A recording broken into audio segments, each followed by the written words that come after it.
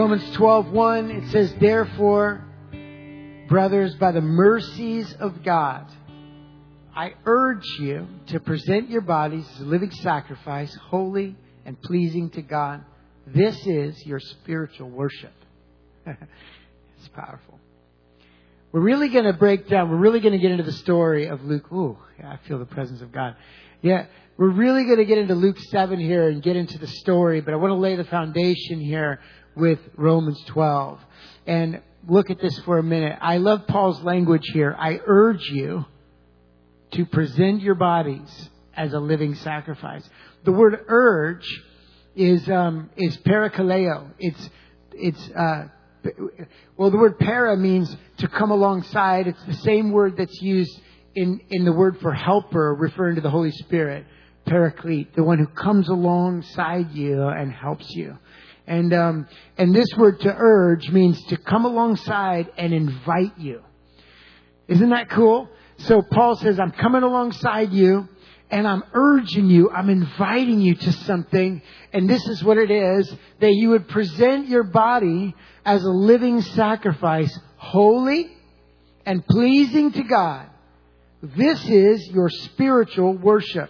I love this verse. I love the word spiritual. If you look that up in the Greek, it actually is a very interesting Greek word. It means the root has to do with, it's the same root for logos, the spoken word. So it has to do with what is spoken, but it's the communication of an idea. But when it's put into this word here for spiritual, it means kind of two things at once. It means what is logical, what is reasonable. In other words, like it's the logical conclusion. It is the obvious conclusion. And also it can mean spiritual. Isn't that interesting? How many of you have ever heard somebody say, they're just so heavenly minded, they're no earthly good? Well, how many know Jesus would have been not much earthly good if that was true? Because his head was always in heaven. And so bringing heaven to earth is our mission, right? So really the more spiritually minded we are, the more earthly good we are. But I love this word because it brings it together. What is spiritual actually is what's truly logical. And natural mind, how many know the Bible says the natural mind is at enmity with God? Natural thinking is not actually neutral. It actually is against God's ways. Right? Man's ways are not God's ways. God has ways. He says, as the heavens are above the earth, so are my thoughts above your thoughts, my ways above your ways. They're so high that, and so in other words, to be truly logical, we must be spiritual. Someday we're all going to stand before the King of Kings and everything's going to clear up. And what we thought, right, there's a way that seems right. It seems right to me. It seems right to a man. But in the end, it's destruction, right? It's like, I can think it's so right. I can be so convinced. And yet it's not God's way, so it isn't. It's not logical. Right? And so lots of times, okay, we're keep going on that. I love that subject. But we do, don't we? And oftentimes, here's the reality. Oftentimes when I feel stretched by a spiritual truth, I defend my position with a logical, quote, answer. I have a reason why I don't have to change. But the truth is that we're talking about worship. And worship, well, let me say it this way. It is possible to sacrifice without worship. You can bring a sacrifice and it's not even worship, right? We saw it with Cain and Abel. Both brought a sacrifice. One was worship and one was not. God saw something in the heart. So it's possible to sacrifice. It's actually possible to give like everything and have it not add up to worship. But it is impossible to truly worship without sacrifice. And what we're going to see today in the story here of this woman in the alabaster box is that when we are caught up in worship, we do things that look so radical, so ostentatious to some people, so ridiculous and absurd, and yet to the worshiper, it is only logical what I am doing. How could you give that up? How could I not? Right? And you see it in the language, like you see it in Paul. Like, Paul, how could you go and risk your life in all these ways? You spend a day and a night in the deep. You've been beaten. You've been in jail. You've suffered so many things. How can you do it? And Paul's answer is, woe is me if I don't preach the gospel. Paul's like, you don't understand. You're saying, how do you do it? And I'm telling you, I can't not. Like, I can't. I could try not to, and yet something is inside of me compelling me. I can't hold it back. That's what Jeremiah said. He said, it's like fire shut up in my bones, right? And he encountered some tough times because of the message that he carried. And yet, if you ask Jeremiah, why? Why are you going through all this? Why are you doing these things? Why are you putting yourself at odds with so many people? And he's like, it's like, the only way I can describe it is there's this fire inside of me and it burns. I gotta let it out. I can't keep it in.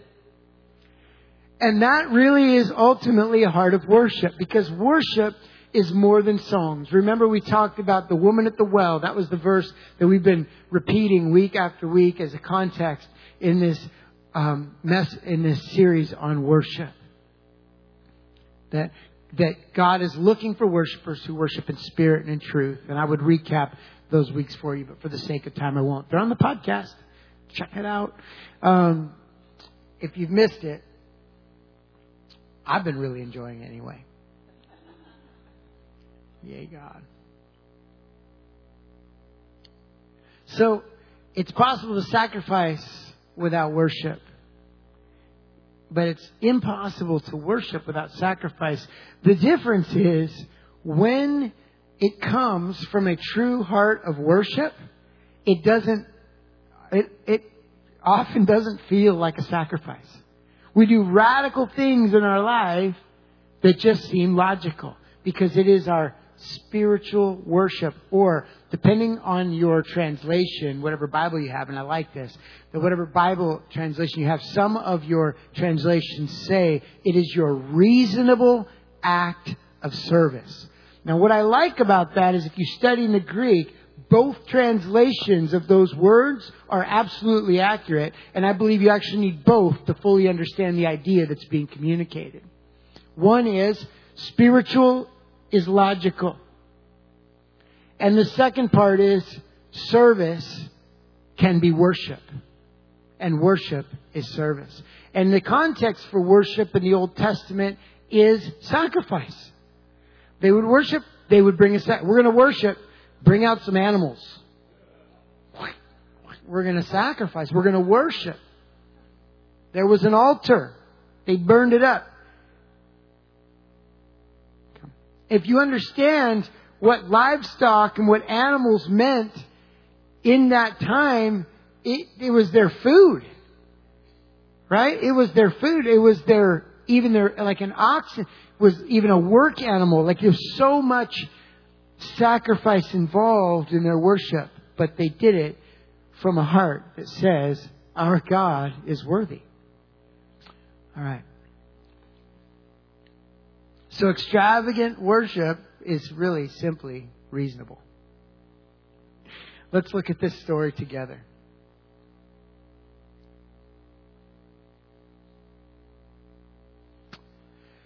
Verse 36, Luke 7:36. We're going to go to 50. They're short verses, so don't be afraid. Then one of the Pharisees invited him to eat with him. He entered the Pharisee's house and reclined at the table. And a woman in the town who was a sinner found out that Jesus was reclining at the table in the Pharisee's house. She brought an alabaster jar of fragrant oil. Now, it's like a marble-like stone, this alabaster. It looks a lot like marble, and they would make these flasks or jars, containers out of them, and then they would seal them like with a wax seal, and it would be sealed, and it wouldn't let the fragrance out until it was time to break it open.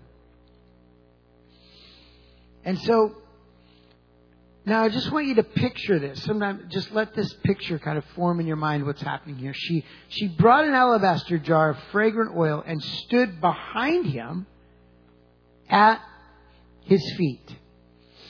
She was weeping and began to wash his feet with her tears. That's a lot of weeping. I mean, realize this. Like, she had enough tears to make his feet wet enough to at least consider it a washing. Man, the tears were flowing.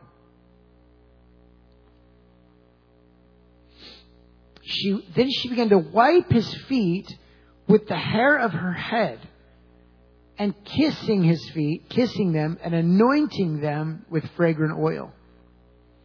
When the Pharisee who had invited him saw this, he said to himself, "This man, if he were a prophet, would know who and what kind of woman this is who is touching him. She's a sinner." Jesus replied to him. This is interesting. The man said to himself. I love Jesus. The man said to himself, and Jesus replied to him. He said, "Simon, I got something to say to you. Teacher." I love his, he's like so offended, and he's not honoring Jesus at all. At all. And yet his answer it looks like he is. "Teacher." Yes, say it. A creditor had 2 debtors. He owed 500 denarii and the other 50. Since they could not pay it back, he graciously forgave them both. So which of them will love him more? Verse 43 says, Simon answered, "I suppose the one he forgave more." "You've judged correctly," he told him. Turning to the woman, he said to Simon, Jesus turns, he looks at the woman, and he's speaking to Simon while looking at the woman, and he says, he's looking at this woman who's been weeping, washing his feet with her tears and hair and anointing his feet.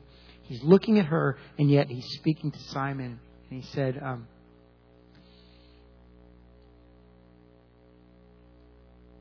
"Simon, do you see this woman? I entered your house. You gave me no water for my feet. But she, with her tears, has washed my feet and wiped them with her hair. You gave me no kiss. But she hasn't stopped kissing my feet since I came in. You didn't anoint my head with olive oil, but she has anointed my feet with fragrant oil. Therefore, I tell you, her many sins have been forgiven. That's why she loves much. But the one who is forgiven little loves little." Then he said to her, "Your sins are forgiven." Those who were at the table with him began to say among themselves, "Who is this man who even forgives sins?" And he said to the woman, "Your faith has saved you. Go in peace." Powerful. So what Jesus is actually confronting this Pharisee about is that the things that he did not do for Jesus were only customary. Like, it was only right that if this Pharisee, and being a Pharisee, he was probably pretty well off. Like, he was probably doing all right. And so he invites Jesus to his house.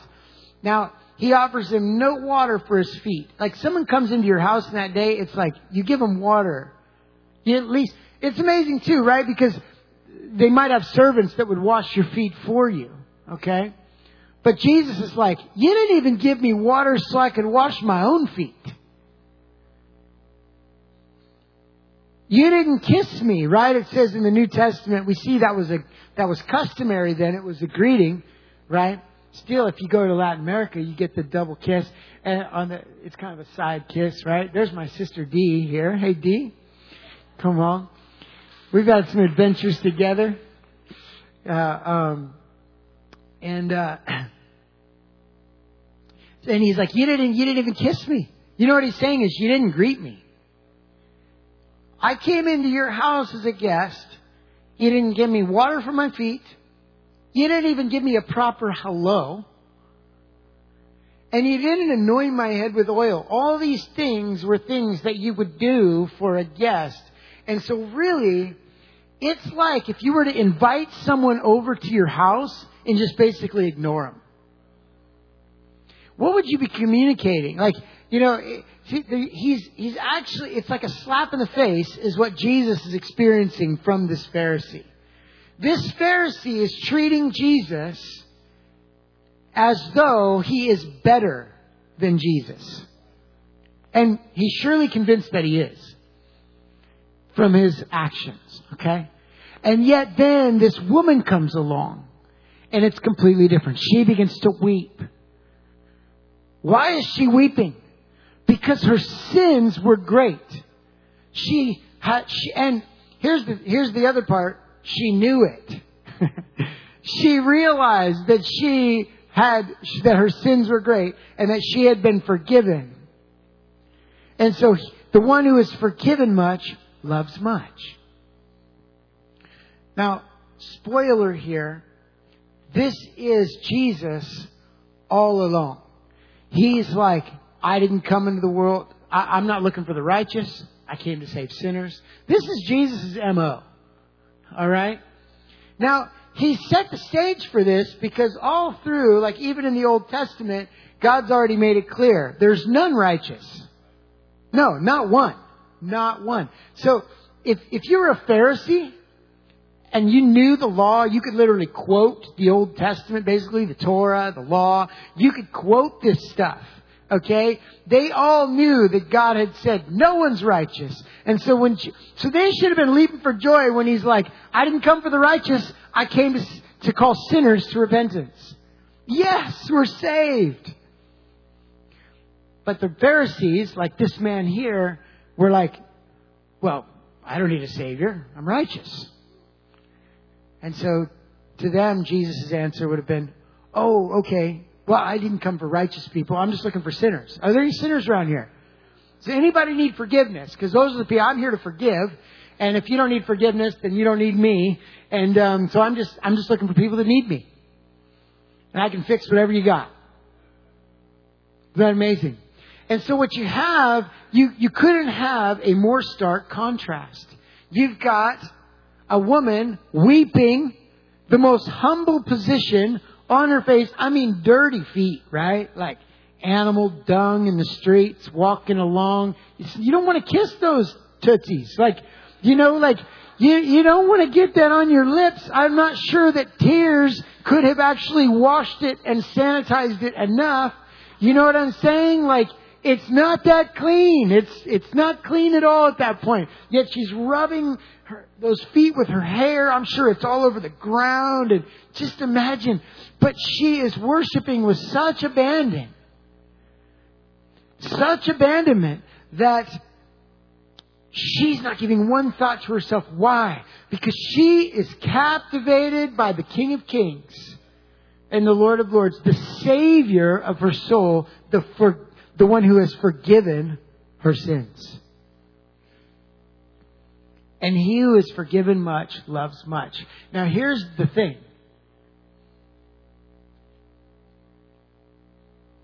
The truth is, the real difference is, now you can compare lives and say, well, this one is worse than this one, and this one is better than this one. This person committed a felony, and this person didn't. And according to our system, you know, we can judge people who are worse than others, but God looks in the heart, and He weighs it all out. And you don't really know, like, what weighs what. And, you know, only God knows those scales. But here's the reality, that what the real game changer is how aware I am of how I've been forgiven. Or how much I need it if I haven't been yet. All right, moving on. And so this man, instead of worshiping, is actually evaluating Jesus.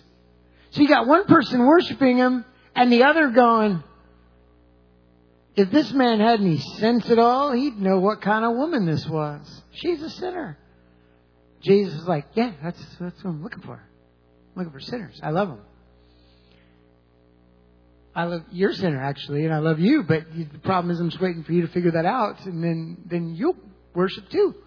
And this man's like, well, Jesus, if you knew. See, the problem wasn't that Jesus didn't know what kind of woman this was. The problem was the Pharisee didn't know who Jesus was. And isn't that funny how, isn't pride and arrogance a funny thing? Because it gives us evaluating people instead of worshiping. You know? Like Lucy's worshiping. I'm like, well, I don't know about how Lucy's worshiping over there. It's a little radical. Geez, you don't have to do all that. God knows your heart. You know, you can worship, quietly in your heart. You don't have to have tears and raising your hands up and everything. You know. I don't know. I'm just saying. I just remember as a teenager, if you went into, you're like, I'm going to raise my hands today. It was like a big old step. Sacrifice.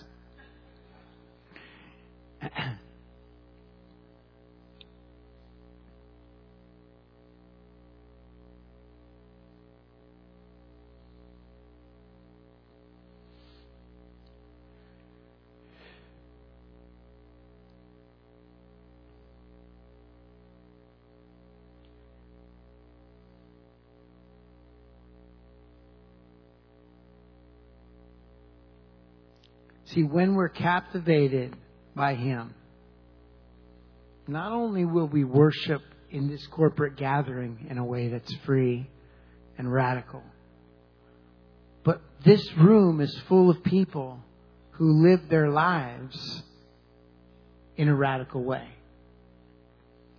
You know, a couple examples that come to mind years ago. Amy and I had already moved to Redding. And her parents were moving from Clear Lake, California to Idaho. Now, this isn't worship, but it's a good example. And so he, her dad had retired, and they were moving to Idaho to retire and enjoy it. He'd been in law enforcement all those years. And I think he just wanted to live somewhere else for his retirement. And so we were living in Redding, and man, I don't know. I was working at the warehouse, and we were involved in all kinds of stuff. And they needed some help. And I remember the leap, my heart leapt at the opportunity to do something for them. Because they'd helped us out quite a bit in our life. Especially early on. And they're just so generous. And they've just always helped us out in lots of ways. They've blessed us in many ways. And have you ever felt like that? Like with somebody, where they've done something for you, and then you're like, I don't know what I could do back for you, but I sure am thankful. And I realized, oh, you know what you need? So I remember I packed up, I drove down to Clear Lake, spent a couple of nights there fixing some stuff on the house. They were already moved out. Before that, though, we drove down just to load a U-Haul. So we drove 2.5 hours, loaded up the U-Haul, worked away. And I remember thinking, really? You're going to drive all the way down there? You're going to do that? And I just remember thinking, are you kidding, man? I finally get to do something back. I finally get to do something for you, Same thing for us, even when we were moved originally. All the different times we have moved and transitioned because of the call of God in our life. Coming here. We just completed our paint scheme in the house that we're selling. And we got into that house. we had never bought a home before. So we bought our first home, and we closed in September. You've heard this story, but in November, the door began to open up. So we were in our new house for all of 2 months. It's okay. Like I heard somebody go, oh, but I'll just tell you that we never felt that. We never felt that. Like we realized this sounds just like God. That we would just buy a house and then He would call us. And He said, nobody who leaves a house, a home, or family for me, He said, man, you're going to reap in this life and the next. You know, but for us, it's like I was sitting in the house even like last night looking, I finally, we had this whole color palette, you know, and I'm glad I actually just got to see it, because in the transition, some of the things kind of fell by the wayside because we started like going this way instead, right? So you had all these projects that we were doing, and then they kind of got halted, and I was sitting there, and hear me on this. There's no sadness. It's all celebration. And I was just like, it's amazing that we love this. We've loved it. We've loved it. It's the first place we've ever lived in that we've actually loved. That's the honest truth. We've been thankful. We've lived in homes, and it's always felt like home with our family. But it's the first place we've ever lived in that we've loved it. Like you walk around and go, man, I love this place. You know, like you think that all the time. You feel it, you know. 2 months in, we just get it. We're kind of just getting settled still, and tons of boxes in the garage still, and then boom, we realize God is calling us to Weaverville. But you know what's amazing? And this is the honest truth. We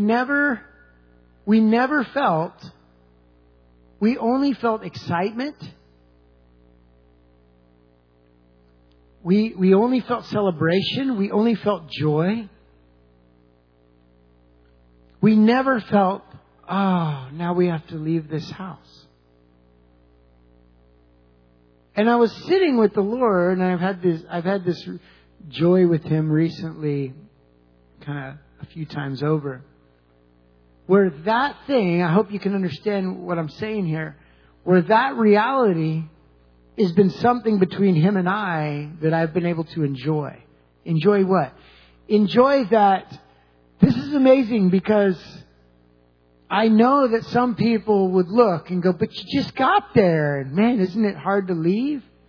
And you're like, you know what the joyful part is? It's not. It's not. It's not. And there's been an eagerness all along. You know, and for me, it actually felt like, because God, you know what? God's got all the houses. He's got all the cattle. He's got all the stuff. You know, but sometimes we like something we have. But I was thinking, like, this is such an amazing joy, Lord, because actually this isn't hard at all. What a joy. And some people will look, well, bummer. But you're like, no. Because to the one who is indebted, to the one who remembers that they were bought with a price. That's you and me. It's not our life. We get His life. And to that one, we live in a way that the world, and oftentimes even our brothers and sisters and our own family members, natural family and fellow Christians sometimes, you're crazy. What are you doing? That's ridiculous. But you're like, what is? What's ridiculous? What are you talking? What's crazy? That you would go, that you would give that up, that you would go there. It'd be crazy not to. Because this is my reasonable act of service. This is just what's logical. And I don't feel like I have to. It's my opportunity to worship.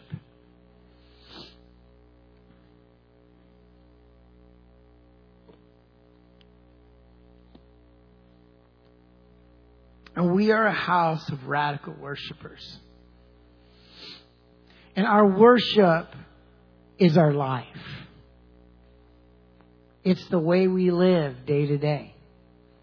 It's everything we do. We get to come together here. I mean, we've talked about the importance of the value, rather, of the corporate expression of worship. This is also important. It's funny how we polarize it. We talked about that earlier, right? But we can go like, well, your life's worship. We don't have to come to church and worship together. You're like, no, it's all. It's all important. It's all really important. Right? Paul said, don't forsake the assembling of yourselves together. It's actually a command. We're to the church wherever we are. That's true. But we're commanded to gather. And because when we gather, something does happen in this atmosphere that is different than happens in our prayer closet, in our home, and in our everyday life. It's something bigger. All the gifts come together. But then the way we live our life, the point is this. I don't want to be the one evaluating someone's worship, and especially not the Lord himself.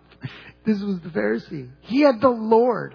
This is the thing. We feel so justified in our opinions, don't we? But when you look at this story, you realize that it is possible to look at Jesus Christ himself and be so blinded by my own opinion and my own biases that I'm going, he doesn't even know anything. He doesn't even know who this is. She's a sinner. And Jesus is like, hey, you want to see something? Look at her. You're judging this whole situation. There's something here for you. You slapped me in the face when I got here. You didn't give me water for my feet. You didn't kiss me. You didn't even say hi. You didn't give me oil for my head. Listen, I wasn't going to say anything about it. But if you want to start judging this one's worship, now I am going to talk to you. And Jesus begins to tell this man and call him higher. I just wonder what came of it after that day. I bet you those seeds produced salvation in some of those guys in that house. I bet you they did. We don't know that part of the story, but I bet you they did. I bet you some walked away being cut to the heart, going, man, you know what? How prideful could I be? Who is this man? We slapped him in the face and he loved us back. I think I got some tears to wash his feet with too now. Well, let's stand together, okay?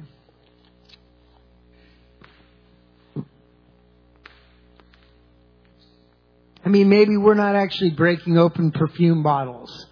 Maybe we're not actually washing feet with tears and rubbing our hair on people's feet and stuff like that, you know.